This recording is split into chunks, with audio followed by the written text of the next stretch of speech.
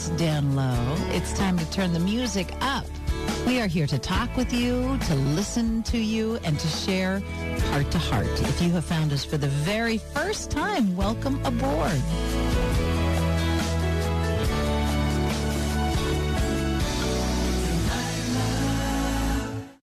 Hi, everyone. Welcome back to the Be There in 5 podcast. I'm Kate Kennedy, your host, and we're taking a brief intermission from Mormon Mommy Bloggers because I need to, the deep dives take longer than the kind of random, rambly pop culture episodes.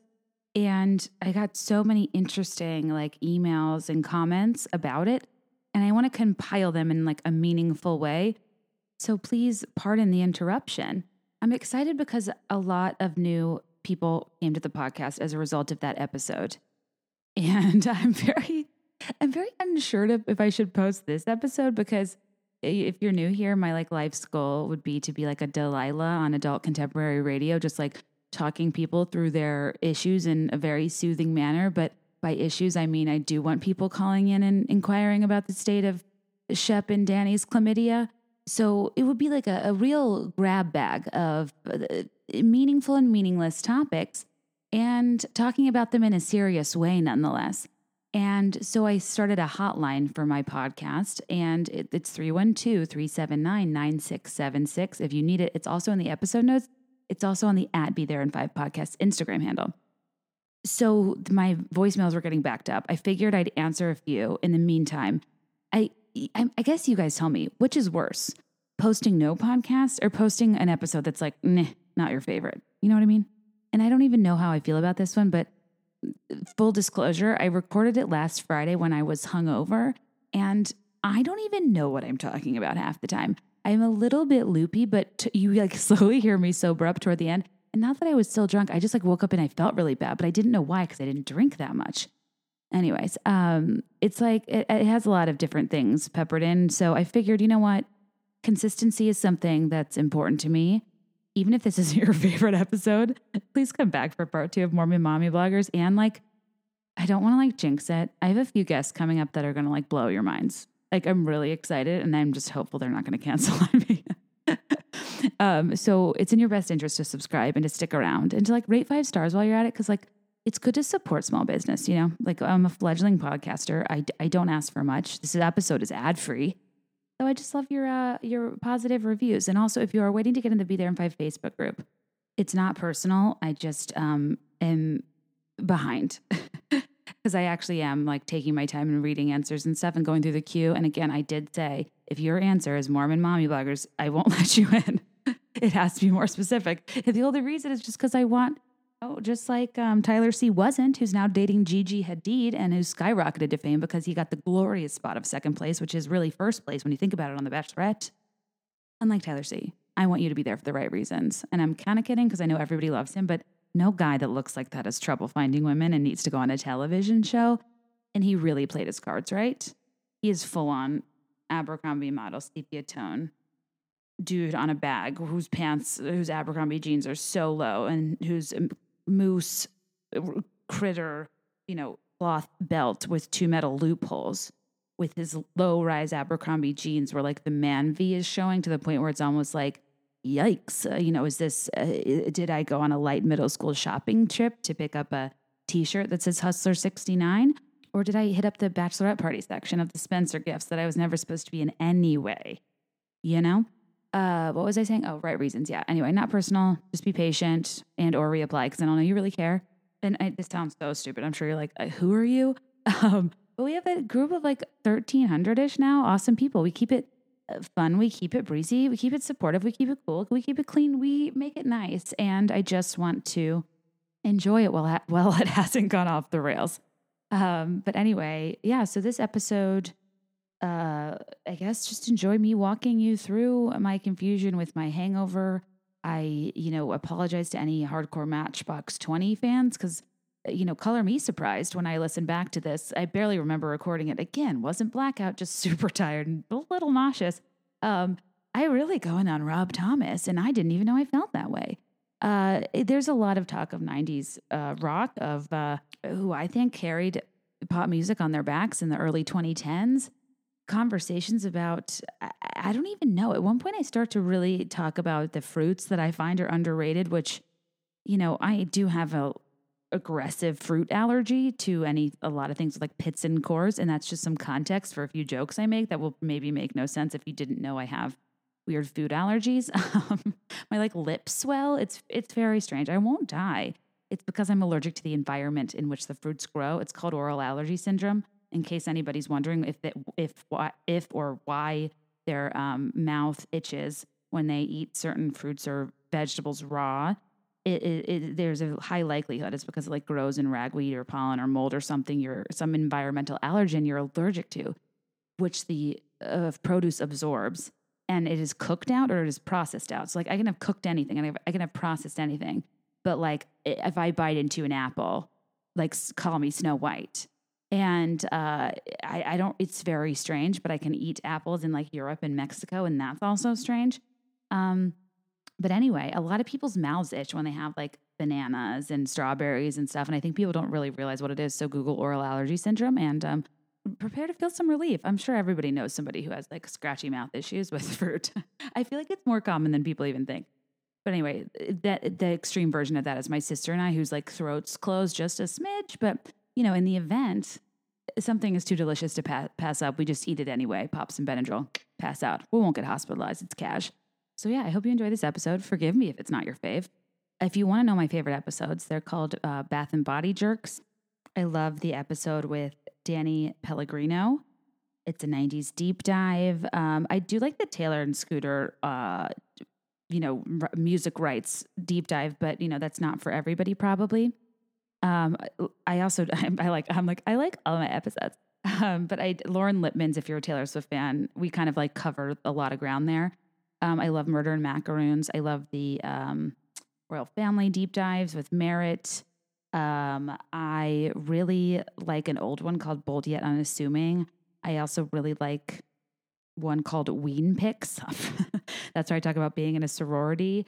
I don't know. Those are just some more recent runs. I mean, my Under the Influencer ones I think are fun. I recorded one with Grace Atwood last night, and I think you'll really love it. She's so honest and she's so wonderful. And I was just blown away by how open and cool she was, just talking about being an influencer in a space where so many people really rely on smoke and mirrors because they don't want people to know the intricacies of it, because their life is supposed to appear largely aspirational. But I think her approach is so refreshing and so modern, and how she prioritizes being relatable and being herself. And you guys are just going to love that episode. So yeah. Anyway, love you tons. See you soon. And thank you for your patience with the Mormon Mommy Blogger podcast, though I was corrected that technically you are not allowed to say Mormon or even LDS. It's the Church of Jesus Christ of Latter-day Saints, which is a mouthful. And while I want to respect the church, I also cannot, as a long-winded person, cannot afford that many more extra syllables, and I'm going to have to work around that. So hopefully I will find a solution in the meantime. So yeah, I guess Kate, over and out. Or actually, hungover and out. That's a good episode title. Is that walkie-talkie speak, over and out? Is that what they call it, walkie-talkie speak? Jun Hana? Okay, bye. You see, your confidence is tragic, but her intuition magic. Hi, everybody. Welcome back to the Be There in 5 podcast. I'm Kate Kennedy. It is Friday morning, and as a brief intermission in between Mormon Mommy Blogger episodes, my voicemails were getting backed up, and I wanted to answer some listener questions. There's a lot of, it's so interesting what people call in for, from the most serious questions to the most trivial, and I love them both equally. And I don't know, I just think it's really cool that anybody would call in and care what I have to say. So thank you so much if you have. I'm struggling. How sometimes you go out and you have 12 drinks and you wake up and could not be more sprightly, and you just are like, I am invincible. I am Bradley Cooper and Limitless. I had 2.5 drinks last night, and I feel horrible. I'm so hungover, and I'm like, what did I do wrong? I really felt fine last night. I wasn't hammered by any means. I was very normal functioning. I had 2 margaritas. Now I'm like, it's probably going to sound like more than it was, but, oh wait, no, I had 4 drinks. I had 2 margaritas, a mini bottle of champagne that I had to drink through a horn, and I kept spilling it on myself. It was very Pinteresty and like cute, but like it's really weird to be a grown woman at a table of adults and to constantly have dribble. You know, dribble's just not a thing you should experience once you're past the age where it's like chill to wear a bib. And okay, and then I had there was like an hour or hour and a half lapse time, and then I had a glass of wine that it took me like 2 hours to drink. So this was from like, I don't know, 5:30 to 11:30. I mean, that's like, I don't know. I feel like having 4 drinks over that long of a period of time, I would actually normally be fine, which I don't know if that's pathetic, but like, anyways, nobody cares. Somebody in the Facebook group today asked me if, what like my away message quote was, that like if I could remember one, and the first one that came to my head is so embarrassing. I can't even, like, obviously I would quote Dashboard because, you know, the whole point of away messages was it's basically what vague booking is now. When like somebody, you know, Facebook put their status update is like, ugh, don't even ask. And then like, what are the comments flooded with? People that are asking. It's pretty genius, really, if you want to get attention. And all of my away messages were vaguely emotional, to like very, very strategically designed to get attention. And I used to put up this quote by, you know, one of the great bands of our time. They're a little group called Train. And I would put up lyrics from Meet Virginia, and I would like alternating caps the line, "You see, her confidence is tragic, but her intuition's magic." I mean, I can't. That's so stupid. That lyrically, that is actually great. Conceptually, it's a real bummer.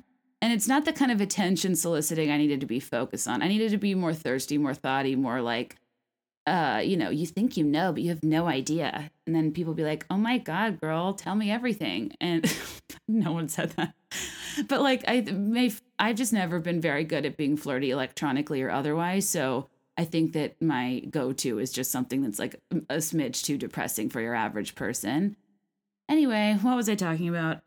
Oh yeah, my adult hangover. I don't know, guys. I just don't feel good. And I'm annoyed because like, I got on here to talk on this podcast because I sometimes think that like you just have to do something so you're not thinking about it. And I think you kind of have to talk because I was like working and trying to clean my house, but then I was just like, I don't know. So anyway, pardon me if I'm a little bit off today. But also Kid Rock just tweeted something like really rude about Taylor Swift, that she wants to like, she only has become a Democrat now because she wants to be in movies. And I'm like, and among other offensive things, but I'm like, hello, Kid Rock, have you not seen the fine film Valentine's Day? Because I'm pretty sure that she's been an actress, a fine actress since, 2010. And like, I'm mad that that the song All Summer Long, it's catchy. I'm not as into Ba What Da Ba. I'm not as into Cowboy. I do like Picture featuring Sheryl Crow, and I have heard that live. And as you guys know, when it comes to the battle of MTV versus VH1, I feel like Sheryl Crow is a female representation of what VH1 was in the 90s. It was like older, adult, contemporary, like Lilith Fair. And they in their video countdowns, instead of being like Christina Aguilera, Come On Over at number 1, it would be like, I don't know, like Matchbox 20, you know? Of all the 90s, like kind of pop rock bands, I cannot listen to Matchbox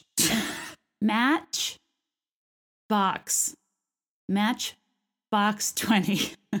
I just feel like that's a channel changer, you know, when it comes on the radio. And I will be fine if never again in my life I hear, I wanna push you around.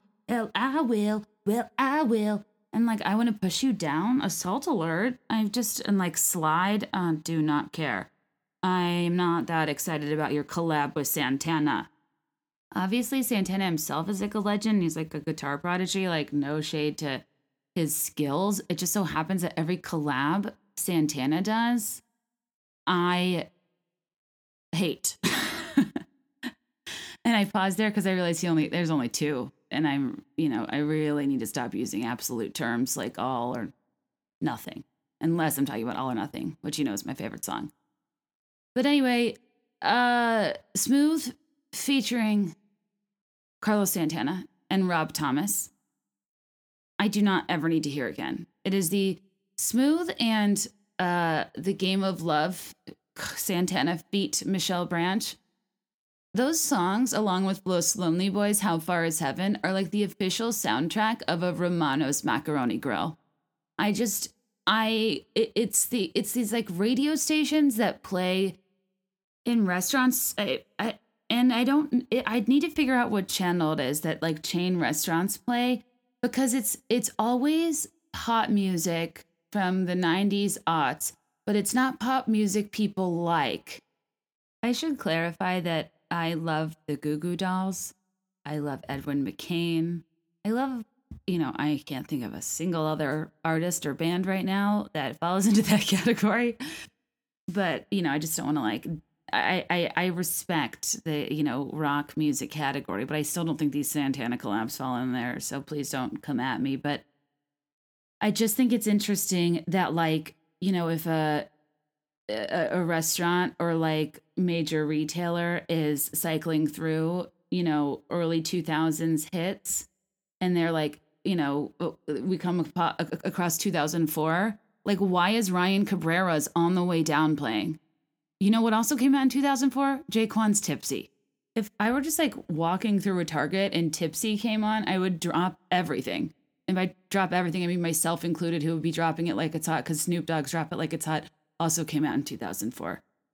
That was like the best year of music. I have a theory about 2004. Maybe I'll do an episode about 2004, kind of like how Rory Gilmore had a 2002 birthday party, which was funny because I'm pretty sure that episode came out in like 2008 or 2009. I kind of love that idea. And that's why too, I obsess over like the early Pinterest days with the bubble necklaces and the scarf. Well, the scarf's still fine. It's pretty recent, but I think it's funny to be nostalgic for trends that are just a little bit out of fashion. But anyway, I don't know what I was talking about. Oh yeah. Somehow Ryan Cabrera is really still in the mix. These restaurants and retailers also really love some Howie Day. And like, I like Collide as much as the next gal, but I've just felt this way my whole life. Like, why do Collide and On the Way Down and Daniel Powter's Bad Day stand the test of time? Why are we leaning into these songs that were kind of annoying while they were new? I'd rather be leaning back to Terror Squad's 2004 hit Lean Back. It's all very frustrating, and I have not answered a single question. But I do need to loop back on one thing. Read Kid Rock. Let me just read you what he said.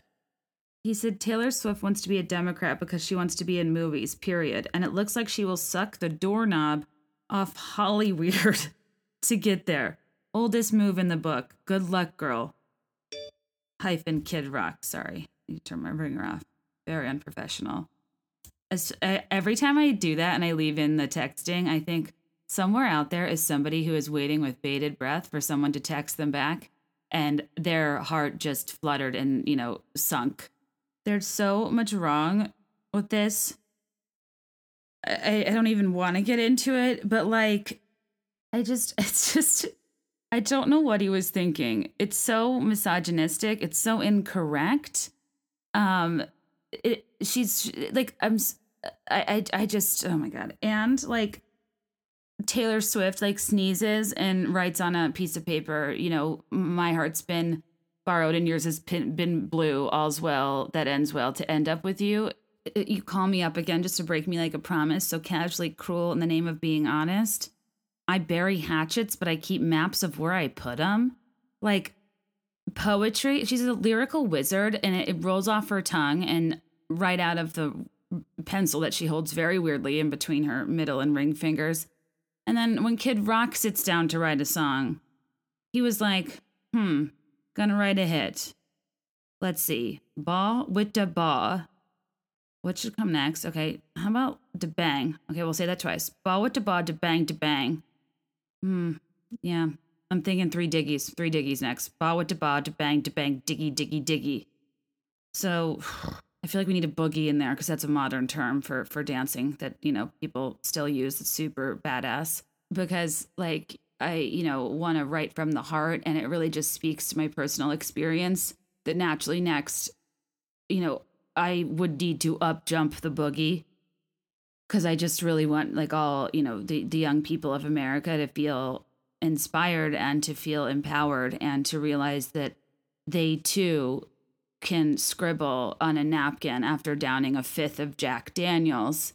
I take that back. He probably drinks Jim Beam's Red Stag, which is like I don't know, it's probably like a 60 proof cherry flavored whiskey or like black cherry. Do we as a society need two types of cherry? I really just often think black cherry tastes like a lot worse. I really think that Ed Sheeran's wife, her name's Cherry, and I think that's like a cute first name though. But I'm sure most people say Sherry, and that would bother me. Also, do we as a society know what a blue raspberry is? Like, why? It's like I actually wholeheartedly support blue raspberry, anything. It's the best Pedialyte pop. It's the best flavor ice. It's one of the better Airheads. And I just don't think they're real. So why'd they pick that? And then why did everyone adopt it as their own, Or like when you think about how cherry flavored things don't taste like cherries, banana flavored things don't taste like bananas. Like flavored things that have their flavor, but they're unassociated with the thing that they're actually supposed to taste like. And like, why are we okay with that? Why are we standing idly by and like letting people tell us that something tastes like a green apple when it does not taste like a crisp piece of fruit? Actually, it's more like a Granny Smith apple because that usually means it's a sour flavor, and it doesn't make any sense that it's a green apple.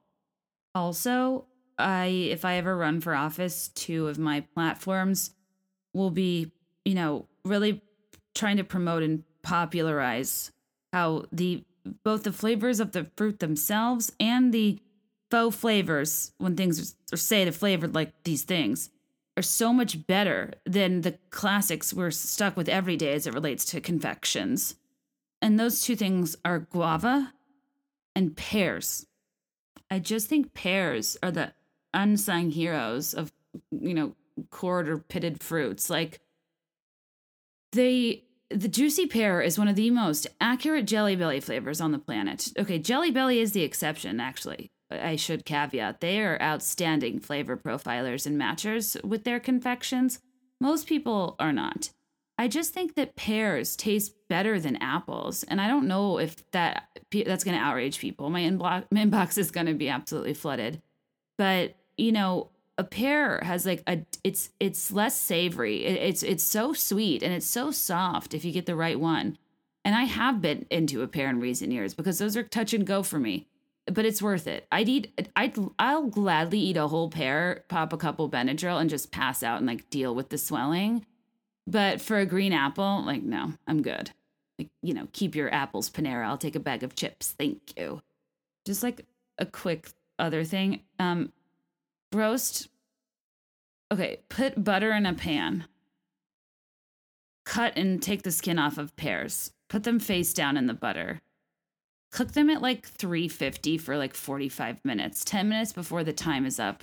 Drench them in balsamic vinegar. Put them on a bed of lettuce with some goat cheese, drizzle some honey, crack some black pepper. Thank me later. Moving on. Well, nope, I don't move on. I scoot back. Also, like Taylor Swift doesn't want to be in Cats because she wants to get into fine Oscar buzz-worthy films. I don't think anybody walked into Cats really thinking that they were going to do Andrew Lloyd Webber any justice. This play was weird on stage. It's going to be weirder on screen. And I'm memories. I like it, whatever. I love Broadway. Cats is just like really not up my alley. That's funny. Remember the Alley Cats? Remember the Aristocats? Snobby bitches. They enlarged the furniture to make the cats look smaller. But the cats have human noses, human mouths, and human breasts, but everything else is covered in fur. And they kept the body shape of the actors, essentially, which makes me uncomfortable. They're essentially nude with fur on. And talking like they need to have that thingy that like split, like I guess it's this now. I don't know, whatever. It's the whole, like, I wish they would have been better off just doing the stage makeup that they did in the Broadway show. It was really elaborate and cool. And I just feel like this movie was kind of CGI phoned in. Also, Jason Derulo as a cat is just something I've really never needed to see. I really like his music. I actually think he's kind of overlooked at times. He has so many hits, and he did a lot for us in the early 2010s, you know, kind of like Tayo Cruz kind of like carried those years on his back. So did Akon. But when you think about like Talk Dirty Swallow, Wiggle, In My Head, right, and Solo, I did not like What You Say that Imogen Heap like play on. It was just because that was like such an important scene in the OC. I feel like he was capitalizing. But I will, Trumpets is okay, but I really, really like Want to Want Me. And I feel like that is his most underrated song. And it's so, so good. But like when I saw the Taylor Swift like potential track list leak, there was a song called Americana and the Heartbreak Prince. And I immediately thought of Chocolate Starfish and the hot dog flavored water. Because it's just like, what? Why are you putting those things together? I'm very, very confused. There's a song called London Boy. I'm going to be disappointed. I feel like Limp Bizkit is kind of, that's an era of music I don't talk about a lot, but I feel like I have a lot of favorites, kind of that, those like hybrid, which I guess you wouldn't call it, would you call it punk? Like punk hybrids, like Sum 41. You know, God, Sum 41's awesome. So is Jimmy Eat World, but they're not similar to Sum 41. I also feel like Papa Roach is kind of an icon. Is that one guy? Is Papa? Is he the only Roach? Is it a whole crew? I don't really remember if it's a band or a guy. But there's this like treatment plant, not plant. I don't know what it is. They like smash cars and stuff. And sometimes it smells bad. And I like regularly walk by it and think to myself, suffocation, no breathing. Because I feel like that's what he was talking about, you know? I kind of want to go back and like really listen to those songs. Like, what the hell is Push by Matchbox 20 about? What is Last Resort about? What is Fat Lip about? Other than when I, you know, have a rogue evening and take a bite into a big juicy pear. Anyway, guys, guess I'll get to questions. So this is going well. Hi, Kate. It's Alice Ann. I was just calling. This is dangerous because I have a lot of time at home with a 2-month-old who prides herself on being your youngest fan. Anyway, I'm just sitting here by myself laughing out loud at your recent episode and thought I had to call in and say hello as if we were hanging out. Now I realize that's insane. But I just wanted to say hello and thank you for giving me some socialization during maternity leave. Thanks so much. Talk to you soon. Bye. Oh my gosh, just calling to say hello. I'm into that. Thank you. I'm glad to keep you company. I went to college with Alice Ann. She's a few years younger than me and was definitely a better Kappa Delta. I don't think she had to spend her life savings on weekly fines for not attending fraternity socials and philanthropy events, but sisters for life nonetheless. I was just about to say something like ritualistic from Kappa Delta, but like that's another funny part of sororities. Like, why do we have like taglines that are in Anglo-Saxon? You know, like what? It's kind of like what I was saying with scripture. It's like, at a point, do we modify these, or should I still be walking around and be like, let us strive for that is the honorable, the beautiful, the highest? Like, no wonder I was so bad at being in a sorority. Like to have your like, you know, whatever mission statement or slogan or whatever be like, let us strive for that which is the honorable, the beautiful, the highest. It's a tall order. Like, I'm lucky if I get one of those. I also like LOL that I would feel, since it's like still an organization, and I do have such good friends from my sorority, but I think so much stuff with ritual and initiation and like the secrecy is so funny. And I like want to tell jokes about it so bad, but like I respect that, like, you know, they want to keep it secret. And like, it's funny to me that I feel bound to that because I really, you know, I didn't sign an NDA. But actually I might have put my hand on a Bible at one point. To be honest, I don't remember. I just think I almost wish people could like discuss ritual and like not ruin it for people or find a way to do it. Cause I'm so curious what other people do. And I'm sure I could find it on the internet. Cause like KD has this secret thing called AOT. And like when I joined the sorority, they were like, it's never been written since the history of time. And I was like, oh my God, nobody knows what this means. It's verbal exchange only. And I really never took to Google for some reason to verify that. And I really took great pride. And basically I thought I was in like, I don't know, what's that like thing? Is it Yale? Like this, I was just like in the Skull and Bones Society. I like thought it was the Life and Death Brigade. And I remember when I first started dating Greg, I was like trying to tell him the charade of, you know, basically a centuries long game of telephone to withhold the ritual of Kappa Delta sorority. And he like Googled it and he was like, does it mean this? And I was like, oh, yeah. And like the problem is they should tell us to lie when we're faced with that. But that's not honorable, beautiful, nor is it high. So what's a girl to do, you know? I actually would love to do an episode about sorority recruitment. I think.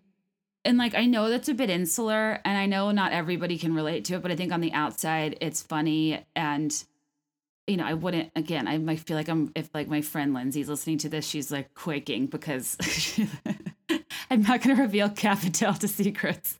But I would want to, I think it's I just don't see how it works this day and age. It's like very arbitrarily selective. I feel like it's a lawsuit waiting to happen. I feel like it's funny how forced, like how everything's like mandatory, forced, and serious. But again, it's not the government. It's not the law. Nothing was going to happen to me if like I didn't do it right. Yet I was like so scared of the head of recruitment. Also, the last 2 years of it, okay. TLDR, joined it in freshman year. I did recruitment sophomore year, said never again. Junior year, I studied abroad, and senior year, and then they probably thought I was faking it. I literally got the worst respiratory infection of my life to the point where I had to go home for like 2 weeks because I was so contagious. And I was just like, wow, that is the good Lord being the honorable, the beautiful, and the highest. Even though, you know, I was at times worried I made my really important council role of chaplain a bit too secular at times. And by secular, I mean, you know, I don't know, like what was popular at the time. I was probably like, ladies, as we embark upon our week and close this chapter meeting and strive for that which is honorable, beautiful, and the highest, I want to leave you with some important words to take with you from Baby Bash feat. T-Pain. She moves her body like a cyclone, and she makes me want to do it all night long, going hard when she turns the spotlights on, because she moves her body like a cyclone, a mighty cyclone. Did I make up that last line? A mighty cyclone. It's just funny. That was definitely not my favorite song in like that grand 2004 era. However, when you think about people running out of ideas, I think it is defined by, you know, writing a song that compares a woman's body to weather phenomena. You know, it's like, damn, girl, that ass is like a flash flood. I don't know, like, what's next? Because like hurricane's too commonplace. I assume derecho just doesn't roll off the tongue the way it needs to. That's a funny I don't know if this was Chicago specific, but derecho, I think that's how you say it. It's like this really aggressive like storm cloud. And it was like a word I learned 2 years ago because there must have been one somewhere. I mean, I guess there's one everywhere all the time, but I guess on my radar. And it's one of those words that like people start to use and you're kind of like, yeah, I know what that means. Or you just kind of like don't really know how to use it right. I felt that way about the word furlough. What was it, like 4 or 5 years ago with the government shutdown? I was like, or the credit ceiling. Oh my God, I felt that way about the term subprime. Remember the housing crisis when like all anybody talked about was subprime lenders? Again, not laughing at the subprime lenders. That was very unethical. I also, another word that in the midterms, I was just like, I've never heard the word gubernatorial so much, and I never need to hear it again. It's fun to say, but just the fact that it contains the word goober is like so tough. Anyway, Okay, that wasn't even a question, and I think I milked a good 6 minutes out of it. Moving to the next one. Hi. I was just really curious about the process that you went through to get your book published, and how did you even know how to start out about reaching out to publishers or illustrators or any of that? I think it'd be really interesting to hear kind of how you got the book started and actually got it completed. I am kind of new to the podcast over the last couple of months, so I apologize if you've already talked about this, but I'd love to hear about it. Thanks. I actually, I think I've had like 3 or 4 voicemails about this. That's really cool that you're interested, and it's kind of like hard to explain. It's a little bit boring. Yeah, I don't know if that's interesting to everybody, but what I was gonna do actually is record a Patreon about the process because I have a lot of thoughts about it. It's like I talked about it a ton in my How I Built This.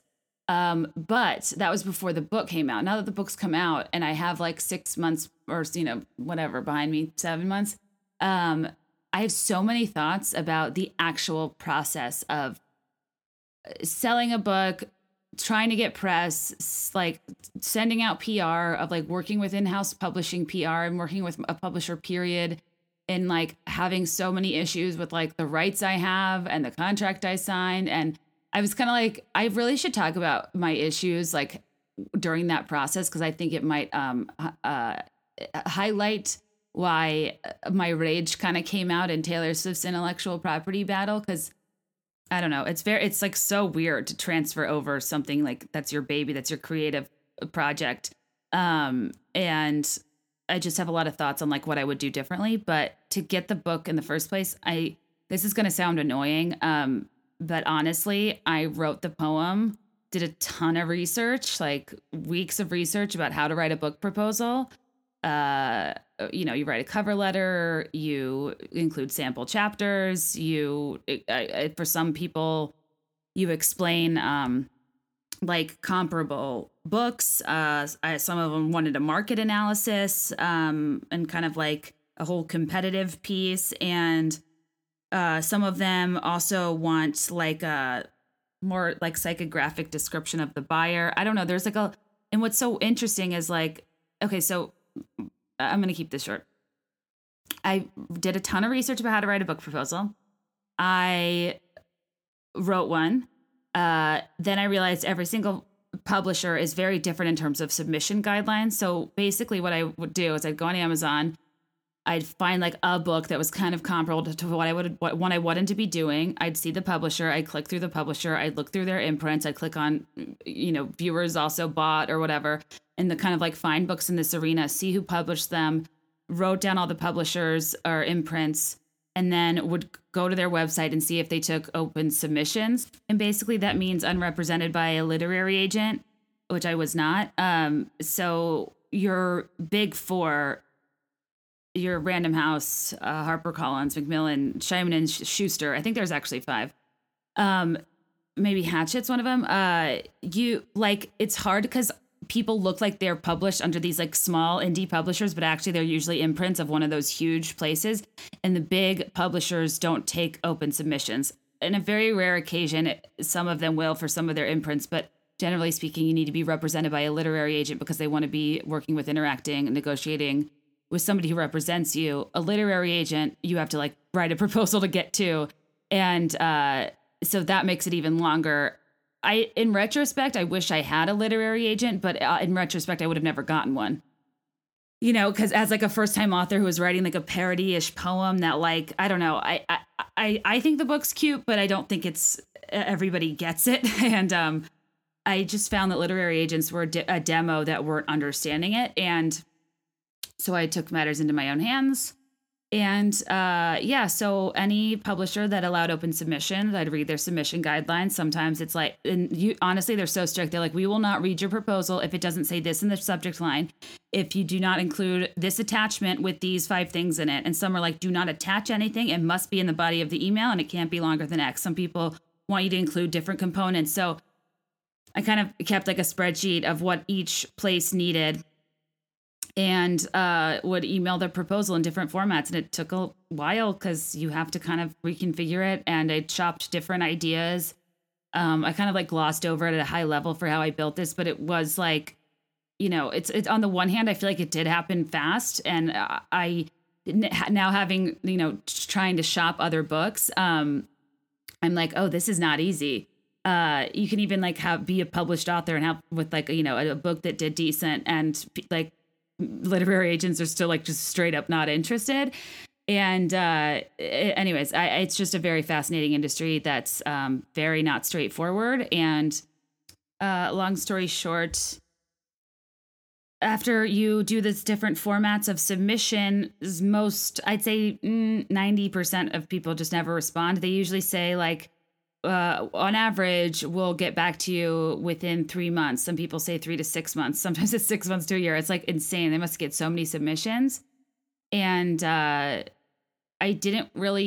actually got good feedback from a few places that probably weren't a fit. But the indie publisher I went with, they emailed me within 24 hours and they just like really got it. And even though I feel like, it was a hard process because I was so new to it and it was so common sense to them that I think sometimes when something's common sense to people, they don't realize they're not explaining it. So through every step of the process, I was like, this is not what I thought, like how I thought it was going to go. This is not like, I thought I had control over more things. I felt very like left out of the process at times, which is just weird when it's like yours. But it's not because you signed it over. I think it's more maybe just level setting expectations. But no, I'm forever grateful for them taking a chance on like a literal nobody. And it was in such a hard time in my life, and it was a win I needed so bad. And like I'll forever be so grateful to have had Twinkle Twinkle to work on last year. So yeah, I submitted it with no illustrations. It was like kind of a half-formed poem, and it was a lot edgier at first. I ended up muting it out, and I ended up actually making it have a softer ending, and there was like a ton of edits. With the illustrator, I was going to get connected with one that they have like a pool of illustrators they can contract. But I had met an illustrator when I was speaking on a panel the fall prior, and I just, when we sat down and talked, I remember thinking and she said she wanted to be an illustrator, but she hadn't written a book yet. I was like, well, I want to be an author, but I haven't written a book yet. And I just remember thinking it was very, serendipitous. So I asked, could I please bring on my own illustrator? If she sends you a portfolio, if I can give somebody else a break, I'm 100% going to. And they loved her because she's so talented. And yeah, so I brought her on, and it was it was so great working with her. And and especially too, because she got it. She's in all this stuff on social media that I am. That was my big thing, is anybody who creatively was driving anything with this book, I'm I just really need people that understand it and that can champion it and don't think it's so stupid. Because if you're not familiar with the world, I just look like a dumb millennial, So yeah, I guess in summary, I did a ton of research, spent a lot of time trying to write a really good proposal, because if you say you're a writer and your proposal's bad, even if the book content is, you want to look like you put a lot of effort into it. And after I sent it to this one place, I heard within 24 hours, we had a call the next week. I had a contract within 2 weeks. It moved very fast. And I was like, wow, that was awesome. I'm going to submit all my poems everywhere. And now crickets. So it's kind of funny. I just think it's a little different for everybody. A lot of people self-publish. It wasn't something I was looking to do at the time, because I do think there's a lot of benefit, even though you give up such a big margin and ownership. But for me, I was I especially being very tired, having just, started a business and had to figure out so much. I wasn't in the market to take on another industry. I was I'm gonna have to figure out sales and distribution and printing and, how to work with warehousing and Amazon. And I just was in how ebook versus regular. And I know there's tools that do that. And I know it's probably not that hard. I just wanted to give it the best chance of success. And for my bandwidth at the time, that was 100% working with a publisher. And I think for me as a writer, I wanted the validation, to be perfectly honest. I think it's a kind of a resume item for a lot of people. And yeah, so honestly, it's still so cool. When I look at it and really think about it, I'm that's wild. That's really cool. And it's something, not a lot of people get to do. And Was it a fluke, or will I get to write more books? I don't know. I certainly hope so. But just know that, like, even though I've done it once, I'm having trouble doing it again. That just goes to show how not easy it is and how much clutter there is out there and how many submissions people get. So as with anything, my advice is typically just to do your research and do a really great job at what you're trying to do. Like, just show them who you are and what you've got, and don't be lazy about it. Like, if it's something you really want, make sure it's done right, because, you know, if more stuff comes in from your email or with your name, it's going to like lose credibility if you're constantly sloppily shopping stuff around. And I think people try to cut corners with the submission guidelines, and you really can't. So, yeah, if you've got sample chapters or content, all that's standing between you and a publishing deal is just, you know, making a proper proposal and doing the submissions and seeing what happens. There's really no harm in sending it around. And that's like such a takeaway for me. I'm just like, I can't believe, like, on these, you know, random days that I was just like, I'm just going to send it out. And then, like, I wouldn't hear from anybody, and I'd be like, okay, 2 more. Let me just find some other publishers. You know, like, these things we do on whims, these things we don't know will produce any sort of outcome whatsoever, often feel so thankless. But then, like, when something actually happens, you're like, oh my God, what if I talked myself out of that one day? So just, like, go with your creative whims, you know? And one person's garbage is another person's war and peace. You know, it's so subjective too. So never let a rejection feel bad. I get rejections all the time. So best of luck. Feel free to email me. And if, nay, when you get a book published, please send me a copy. Next question. Hi, Kate. I have kind of a random question or comment. But as a Taylor Swift fan in my late 20s, I have a full-time job. I'm a huge fan of hers and have been since the beginning, but I feel left out of some of the activities she does for her fans because I don't have time to spend on Tumblr or to be making, you know, reaction YouTube videos. And so I guess I just kind of want your thoughts on, like, what it means to be, like, a super fan who isn't in high school and can spend, like, all of your free time kind of like making yourself known to her and kind of being involved in her fan base. Really just curious about kind of your thoughts on that. And yeah, I love your show. Thank you. And this is a great question. Very timely. And I think a lot of us have been thinking about this a lot, especially this week with Secret Sessions. Historically, this has bothered me. You know, I think that it's tough when you've spent a lot of like time and money and personal, like, you know, just general investment in her career. A Taylor Swift fan is kind of this like hilarious full-time job where for like, I don't know, a solid like 3 years, I feel like in like my everyday conversations, I was having to like defend her so much. And, you know, all of her stuff's expensive with the merch. And then like last time she had 2 rep magazines, and like, so I had to buy CDs. I don't even have a CD player. And now it's like, I have to buy 4 booklets. Do they all come with CDs? Like, I don't need all those CDs. And like, then I don't know what to do with it. Cause I guess I can donate them to charity, but like, is that charity? Isn't that kind of rude? Like, what if they don't have a CD player? The whole thing was very difficult for me to figure out. But anyway, yeah, it's just like, you know, you've been invested for a decade. You love her just as much as anybody else, but most people aren't comfortable. A, you don't have the time. B, I wouldn't be really comfortable having a fan account of any kind, because as you've heard me talk about with like gurus and stuff, I'm just like very, I don't know, as a person, I'm very not into like worshipy culture. And so I have trouble seeing those things sometimes as sincere, because I feel like what people do is they watch what she likes on Tumblr or like reblogs, and then they try to do more of that. And some people are genuinely funny. Like some jokes people tell that Taylor likes, I'm like, damn, I wish I could have thought of that. And I think Tumblr's cool because it's anonymous, kind of. Like you could hide behind a Tumblr and not have your identity. But, you know, Instagram, Twitter, Facebook, stuff like that, it's a little like embarrassing to be like a grown woman fangirling, even though that is exactly what I do. But even for me, that's kind of why, you know, I am such a fan, but I'll talk about her in a different angle. Like, you know, whether it's about like how she deals with press or her love life or her as a marketer. I that's kind of how I express my fandom outwardly. But case in point, this podcast, like a decent amount of people listen to this podcast. I have dedicated more Audible real estate to her than anybody. And like, I've never heard a peep from Taylor Nation. You know what I mean? So I think that like, it would be worse to be a person with a fan account who was putting all this effort in every day to hyperboleing all over Tumblr, only to also never get invited. So I think it's important to keep that in mind. It's not like a direct correlation. I think it's very luck of the draw.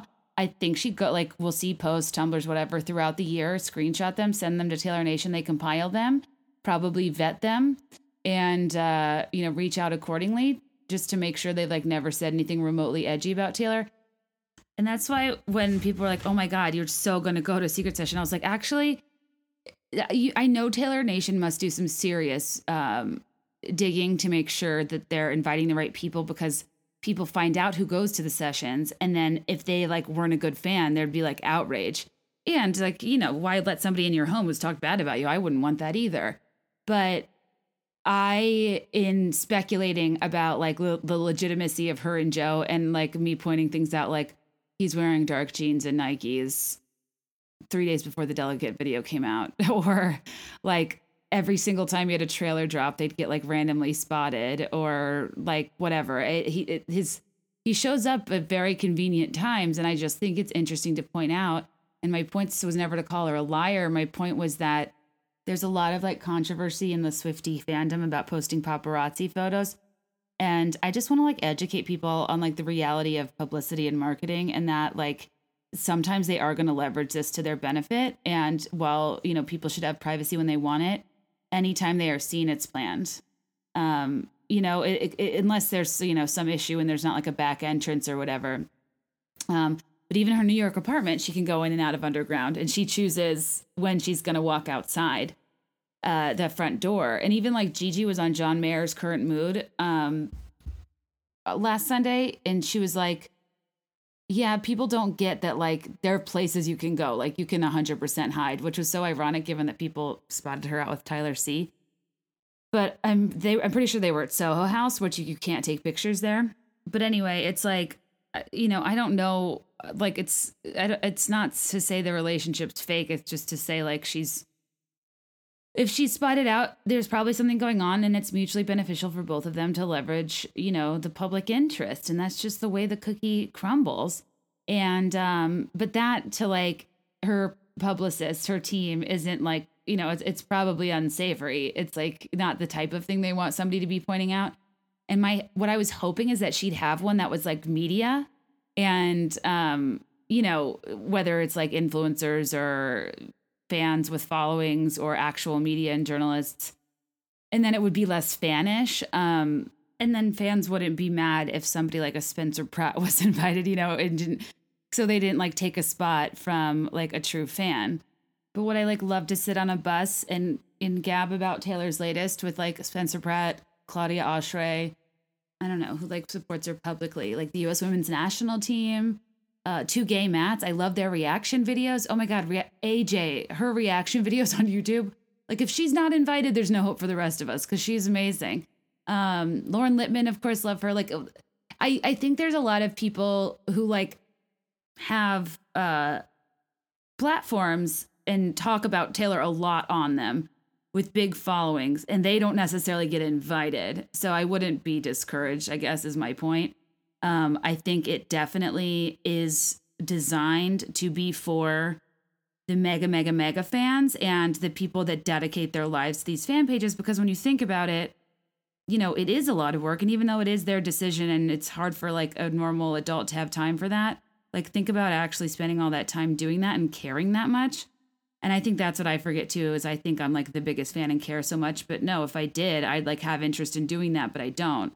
Because like I care, but you have your own life, and that's not how you want to spend your time. If somebody spends all their time like posting stuff on Tumblr to get her attention, like especially if they're young and she never notices, and I don't know, the part of my heart sinks a little bit thinking of like, there's so many people with braces at the secret session. There's so many parents apparently, and all the parents go first. And those kids go home earlier, and then you like meet her in alphabetical order. And I was like, parents, I was like, oh my God, duh. And then I realized there probably wasn't wine there. And then that kind of bummed me out. But she like then there's a quote on Tumblr. People were like, we all went outside to jump on the trampoline and she said, those are my kids. And she was like holding a glass of wine. I was like, well, she gets to drink and no one else does. If I were her, I would never be able to get through it without drinking. It would be more fun that way. I'd be looser talking about my lyrics. But anyway, so all that to say, the fan accounts do deserve it. My heart sinks a little bit thinking of like a kind of insecure teen that really identifies with their music, that's struggling to fit in. Like, you know what I mean? Like really kind of needs some validation, really needs a win. I get annoyed with like the teenagers because like they weren't even born when like Speak Now came out. Just kidding. I don't think there's any 10-year-olds. But I also, you know, if they do run those accounts, totally get it. I think that maybe there are quieter fans that go, but we'll never know because again, they're quieter, right? Like what if they have like a private Instagram? What if they are on Tumblr, but we don't actually know their identity? There's so many people that go like at the Nashville one, there was like I think it was 113 people, and they can combine it with Rhode Island apparently. So what's funny too is there was all those secret session rumors about them being canceled or rescheduled or something. And I think they might've been a smidge true because there was like a security risk or whatever in Rhode Island and they didn't want to do it there. So they combined it with Nashville. That would have been a very large crowd. But yeah, so am I frustrated that I've spent so much time, energy, breath, money, and like can't even afford like the snake pit at the concert, you know, or like I've spent I got in all my 10,000 steps looking for Scott Swift and those guitar picks. But that's another funny example of a thing like, you know, to Taylor Swift concerts, I wear a shirt that I made for myself that says, darling, I'm an adult dressed like a preteen. And because like I don't want to wear a costume, but I'm not a costume person. But like the people with the costumes obviously get invited to like rep room or whatever. But again, they put in effort, so they should probably be rewarded. And I think I can chalk up my bitterness to just like, I genuinely like her. Her music's genuinely meant a lot to me. Even if I never so much as get a t-shirt, I won't actually feel like I ever wasted any time because I'm happy to spread the word of somebody who I think works hard, has great integrity, and whose music and talent deserves platforms upon platforms upon compliment upon compliment. And am I going to do it in the style of, you know, Tumblr hyperbole? I mean, I think I've had a few like full QWERTY keyboard piano style swipe downs of my keys because I'm so excited for something. But no, it's just not me. That's just like, yeah, like you said, you know, we're busy working adults and we're just never going to be able to spend the kind of time. But truly, like, think about how big she is. And like, if you're not loud, it's impossible to find you. And that's just the unfortunate reality. Like, and then for her to be using any other methodology to pick people, let's say like, you know, there's like a golden ticket in like a CD or like leaflet or something. Like that's a huge risk, security wise, rolling the dice wise, how big of a fan is it wise? Because if randos that don't really care, like wanted to meet her, like just for the picture or something, and people realized they weren't fans or talked bad about her, they'd be crushed because, again, devoted so much time. So lastly, the way I live my life is anytime I look back on something that was really exciting that happened to me, I always am jealous of myself before it happened. I'm jealous of the buildup. I'm jealous that I have something to look forward to. And I just like hate when things are over. And even if I never, ever meet her, I kind of love that all of us that, you know, don't get picked to like go backstage or go to these things. I mean, okay, just the only thing I'm upset about is she did a surprise AT&T concert like a mile from my house and played All Too Well. And, you know, I'm just like, oh my God, I can't even get picked in my own market. And that to me should have been like the biggest sign, right? You know, I'm going to go out on a limb here and say I am the Chicago podcaster that talks about her the most, because I don't really know a lot of other Chicago pop culture podcasters. Also, I don't really know of any that talk about her. Does anybody talk about her as much as I do? I'm not sure. So that was kind of, you know, my telltale sign that I am not on their radar, which again, fine.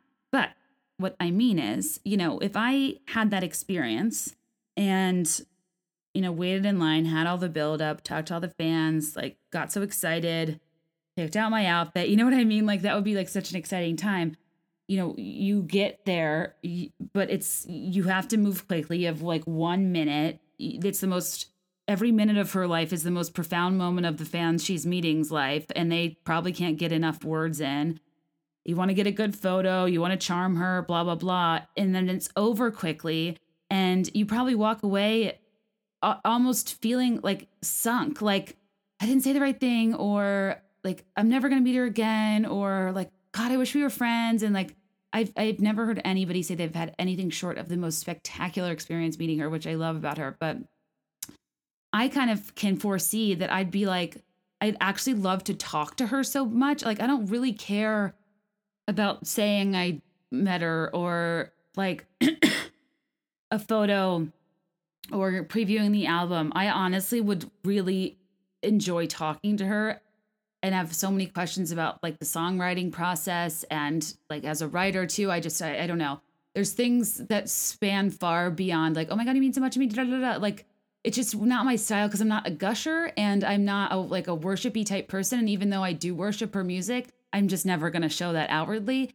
And I'd probably like be kind of deadpan. I'd be so nervous and then I'd be mad at myself. And then I didn't get to talk to her. And then I'd probably never see her again. And then like, I would almost just be sad that we couldn't be friends going forward. So all that to say, I think, even though where my head goes, I'm like, well, geez, next album, like, what if who knows what I'll be doing? What if I have a kid? I literally, when this year I was like, oh man, this might be the only time that I could have gone to one without the looming issue of childcare. Because if you're like a new mom, I'd feel a little funny, like leaving my newborn to go to a pop star's house to preview her album. Especially if you have to fly. I thought they picked people in the cities. I did not know they gave you the option to fly. Like people came from Hong Kong to London, like bonkers. So yeah, live every day. Like at any time now, you will meet her and you'll have a great experience. And that's like something so fun to look forward to. And we'll have a blast talking about it in the group in the meantime. Hey, Kate. I am wondering if you were on Vanderpump Rules, where you think you would fit in their social dynamic. And I'm also curious if you think the 2 marriages that we've seen so far in the cast will last. Thanks so much. Bye. Oh, good cue. Okay, so I'm worried about this rift that's happening allegedly with Stassi, Katie, and Kristen. I think Kristen is, I don't know. She's like hanging out with Tom Sandoval and Ariana a lot, but like didn't really congratulate Stassi on her engagement, which is very cute and exciting, by the way, in a cemetery, no less. Very on brand. But they're the witches of WeHo, and what do they do with their wine label and stuff, if they split? Anyway, the 2, where would I fit in the dynamic? Honestly, I'd probably be very intimidated by Stassi. I don't know if we'd have chemistry because I don't know. Like, she's a cool girl. You know what I mean? I feel like I don't always vibe with cool girls. I feel like stupid and I end up doing things like singing them my Weird Al Yankovic version of Hamilton called Kennedy, Catherine. Like, it's a little off-putting. It's not for everyone. But having been there last month and like I saw most of the cast and like watched them interact, I think I'm very drawn to Tom Sandoval. I think he's the most earnest guy on TV besides Craig Conover, though Craig is, the past few episodes have been different, but he was good at fox hunting. He was just so crazy in Colorado. I just love that he has like 110 pillow orders where you literally have to sew 3 sides of an inside out, 2 pieces of fabric inside out together in a straight line, flip it, stuff it, bada bing, bada boom. It's like so strange. Why he's not getting a manufacturer? Because he has like the means to. A lot of people, I'm sure, that watch the show could help him. Whatever. I think Ariana and Tom are really sweet. Watching them in person, like interact, they like are so sweet to each other and just seem like nice, cool, down to earth people. Ariana was not wearing a stitch of makeup and was so alarmingly stunning. Maybe. I think Tugboat's having a bad dream. Oh, I love you. And also, I talked to Katie for a long time and I loved her. Like her energy was so chill, so calm, and she was so nice. And like literally she had no like everybody in the bar wanted to talk to them, and she didn't need to like be asking questions about me and be like so kind.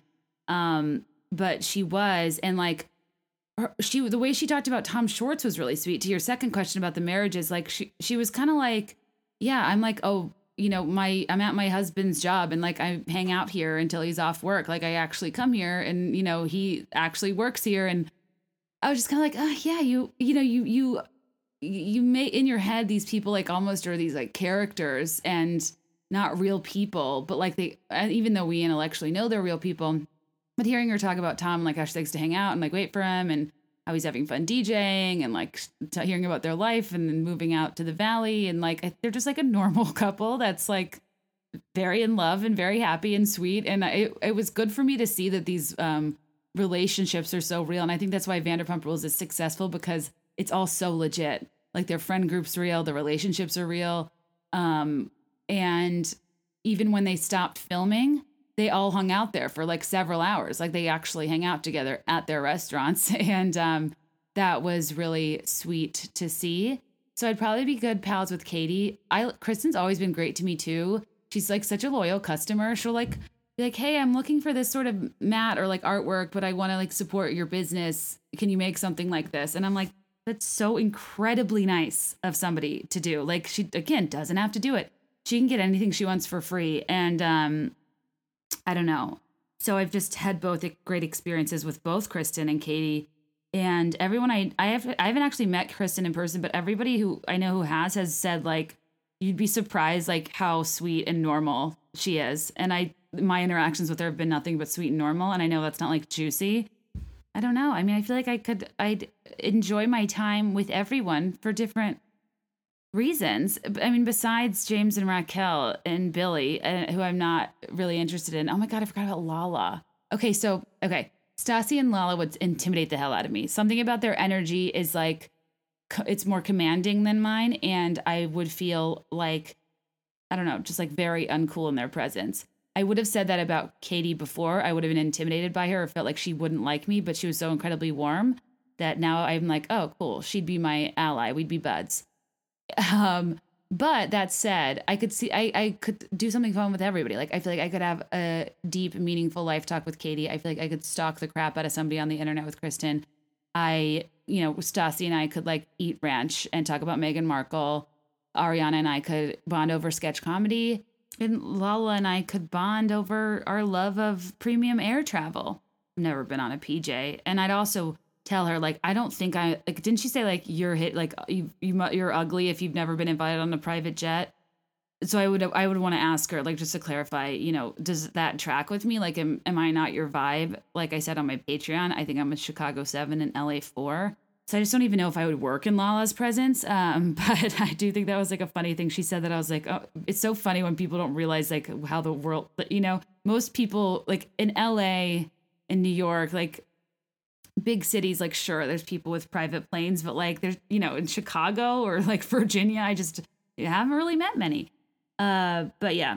So anyways, and Brittany, I forgot about Brittany. I could talk to Brittany about, she's actually not from that small of a town. It's outside of Lexington, Kentucky, which is like a big college town and a big it's like a big horse town, right? Like the Kentucky Derby obviously is in Louisville, but like there's a big presence of really wealthy people who are really into horse racing. And it's, I don't know, like my sister lived there for a while and it's like a really cool place. And it's just not like super rural, and I didn't ever meet anybody there with as strong of an accent as her. So I thought she was from a really small town, and it's like small, but it's just not that far from like the action in Kentucky. And I am surprised she has such a thick accent, but I mean, I think she'd be so easy to talk to. She doesn't do a lot of interviews or podcasts, but Heather McDonald interviewed her, and it was like a great interview. She really was well spoken and sweet and sincere. So I'd really enjoy talking to her about like anything. But with the other wedding, Jax and Brittany, I don't know. She's so trusting of him, and it's so sweet. And honestly, I think like, I feel like we've rewritten history a little bit with Jax. Like he really has done some bad stuff, and that's only the stuff he was caught doing. You know what I mean? you can't forget that he cheated on Stassi with somebody in Las Vegas who he then paid to like get an abortion. You know what like very dark stuff, and very, you know, it was a little odd that he and Kristen hooked up, obviously. And you know, it's kind of alarming that he couldn't swim. Remember when he like thought he was caught in a riptide, but he was in like a brackish river? Wait, no, I'm thinking of where Tom Schwartz took like a splash bath before his wedding in a river. I'm thinking of Lake Arrowhead. There's no riptide in a lake either, though. But yeah, I don't know. Katie and Tom, yes. Brittany and Jax, I'm not sure, because I just don't know whether or not to believe he's reformed. I want to give people the chance to evolve. It just seems like I worry that at times his mistakes are less circumstantial and more character driven. And I think that a lot of the stuff he's done, you know, especially like cheating on Brittany with Faith while there was an elderly woman being caretaken for nearby, and the whole thing was recorded. And he said like he didn't want to marry. You know what I mean? Like that wasn't that long ago. And I know a lot changed after his father died, but like, I mean, she's just a much bigger woman than I am in terms of, I can't forget stuff. Like I wouldn't forget that. It would forever loom. And I just don't think forgiveness in moving on is like that simple. And it probably changes day to day. And it is different in marriages when you get in arguments, fights, whatever, and like you're not going anywhere. Oh my God, Katie and Tom's, that's right. They had to get married in Vegas because their ceremony that Lisa did was just symbolic, which is so funny that they didn't know that. Because like, what about taxes? You know, unless they just decided to still file separately. That was a plot line of a Juliana and Bill show. I used to love their show. And one of the like season 3, she was like, Bill, we're not actually married. It's been 3 years. And like, they never got married in the States, which literally I got married in Italy. So did Juliana. The first thing anybody tells you is you have to get married at the courthouse for like, this is just like going through the motions. The thing in Italy is like not actually a legally binding marriage. And I just said, there's no way they didn't know that. So I don't know with Katie and Tom, since they did get married in the U.S. And Lisa is an officiant, but every state is different maybe. That to say, if they didn't want to be married, don't you think they'd take the opportunity for the out? You know what I mean? Wouldn't that be weird if you were like, oh, yeah, we're not actually married. And your spouse was like, oh, awesome. Like, this is my out. Like, that would be awful. But I guess great, because if they kind of wanted it anyway, be a lot cleaner of a departure. But anywho, yeah. So hopefully that means they are, you know, still going strong. Maybe I'll do one more while I'm sitting here. 1 second. Actually, I changed my mind because the next ones, well, I'm behind. I'm like several behind, but there's a couple, because I'm trying to go in order, that are like more intense questions that I actually like don't want to speed through.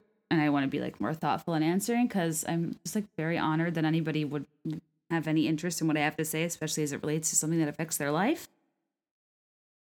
So we'll do that some other time. I kind of like this format of like, if I have a formal episode and then if I have extra time doing the questions separately, like if you guys like it that way, I don't know. Do you want to hear more from me? I don't know. I don't want to be like twice a week and then no one cares. But at the same time, I kind of like being prompted, even though I did ramble the first half hour and I kind of blacked out. And all I remember now is talking about how offended I am by the notion of blue raspberry, as if the flavor makers of America are trying to trick me into thinking that's real. Which, to be fair, I still do feel affected by. Also, there are several questions down in the transcript. Somebody's asking me about Southern Charm, and I do want to talk about Southern Charm. This Fox, I mean, I can't with Eliza Doolittle. She's very sweet, but like tally ho, I don't know. It's like rich people hobbies are hilarious. But I have some like great intel, because my friend who doesn't watch Southern Charm met Craig at an like completely like random event through like they have a mutual friend, I guess, and he volunteered a lot of interesting information, but I don't feel like telling it really quickly right now, and I want to like keep this episode short. It's not, you know, it's not going to change your life, so I don't want you to be like, just say it. But at the same time, you know, teasers are a thing for a reason, and I want you to come back. So consider this verbal clickbait. So I'll look forward to that. And yeah, I don't know when this part 2 of the Mormon Mommy Blogger podcast is coming out, because what I'm doing is trying to compile feedback. And it's so funny because everyone's been so cool and so nice for the most part. I'm like staying off Reddit. I had 2 glasses of wine the other night, and in the Facebook group, people posted that the podcast was being talked about on Reddit, which delighted and terrified me. And then I had 2 glasses of wine. I was like, screw it, I'm just gonna read it. And then I was like, hey, I'm Kate, AMA. I've like always wanted to do that. I think it's funny when people like the subject of a post finds it and talks to people. But then the next day, I realized I can't really interact on it without reading the comments. And again, I'm not trying to be a hypocrite. I'm the one that was saying it's so important to take feedback for something that's your job. However, I believe in taking direct feedback that is like directed or sent to me in some way, or that is on one of my own platforms or properties. I think passive feedback is actually counterproductive, and they're not even expecting you to read it or respond to it half the time. And that is just like something I try to avoid because of my crippling fear of, speaking out of turn or hurting someone's feelings or whatever, or just being generally unlikable. But that's just like life. You're not everybody's cup of tea. And I have to be mindful because like if you're sensitive and you have to produce like creative-ish work, and like I'm working on like some stuff on the side that like I really need to be like feeling, motivated for. And if you have kind of a melancholic disposition, you have to protect your mood. And I've just learned in life what to do and what not to do when I need to preserve my mood. Why was I talking about that? Oh, yeah, because part 2 of the podcast. I've gotten some really awesome emails and DMs from current and ex-Mormons. And it's so funny because each one is like really nice. And they're like, thanks for being respectful or tasteful or whatever, which means a lot to me because I didn't want to sacrifice, having humor as an element, observational humor, being able to snark on it a little bit. There's so many elements of people within that religion that do funny things that aren't about the religion, if that makes sense. And the people that have been like, think this is actually how we think about this, or here's a different angle, or, or correcting me about something. Everybody who's corrected me has corrected me differently. So, therefore reiterating like how the truth is your truth, right? There is no absolute, and especially when it comes to, how you worship, there's just such a broad spectrum. So I want to like read through that. I can't read all of it, obviously, but I want to pull excerpts, give anybody a chance to defend or correct. And, I'm trying to be as unbiased as possible here. And then the crime stuff, I think it has a little bit to do with potential pressure and lack of access to, try any other substances or whatever that I think contribute to like a much broader problem. And like a lot of secrecy that goes on, but it's not, the second one's just really not that much about the Mormon religion. So I just want to use some of the time because some of the responses are really interesting. Some of the anecdotes are really interesting for better or worse. Like I've had a couple of people write in that are like, you're dead on. I like am still part of the church and I feel like really judged for XYZ. And it's like hard to read. I don't know. It's so interesting. I'm getting very different stories but that's fine. I think that would be the case with anything. So anyway, yeah, that'll be fun. So I'm going to try to combine that into the episode. Somebody reached out to me that both works in influencer marketing and is Mormon and works with a lot of Mormon influencers. And I think she might come on here if I can like make her anonymous. So that might be interesting. I'm interested in the behind the scenes influencer aspect anyway, especially if we can get some scoop on like how it all works logistically. So anyway, we shall see. I'll keep you posted. Don't forget to join patreon.com/BeThereIn5, FIVE, not the number. My friend Marissa and I did a Patreon where we talked about the Taylor Swift Vogue article, and I'm also very tired in it, so I don't even know what it's about, but it's just, two pals talking. It was very nice of her to she was staying at my apartment, and like whenever people stay, they're always like, can I bring anything? And I'm like, all I need is for you to podcast with me. I just need people to talk to. People are going to be so sick of hearing from me. Just need to change it up now and again. And it was so great. And don't forget to rate, subscribe, review. And I guess that's it. I don't know. Buy my book.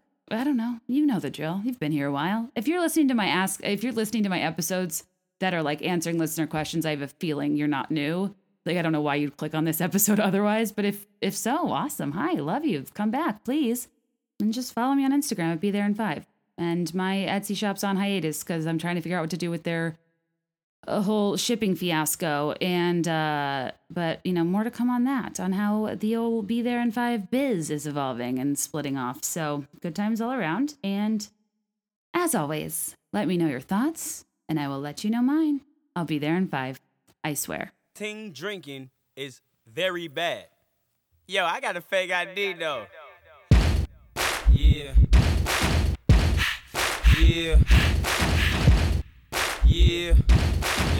Two-step with me. 1, then comes the 2 to the 3 to the 4. Everybody drunk out on the dance floor. Baby girl.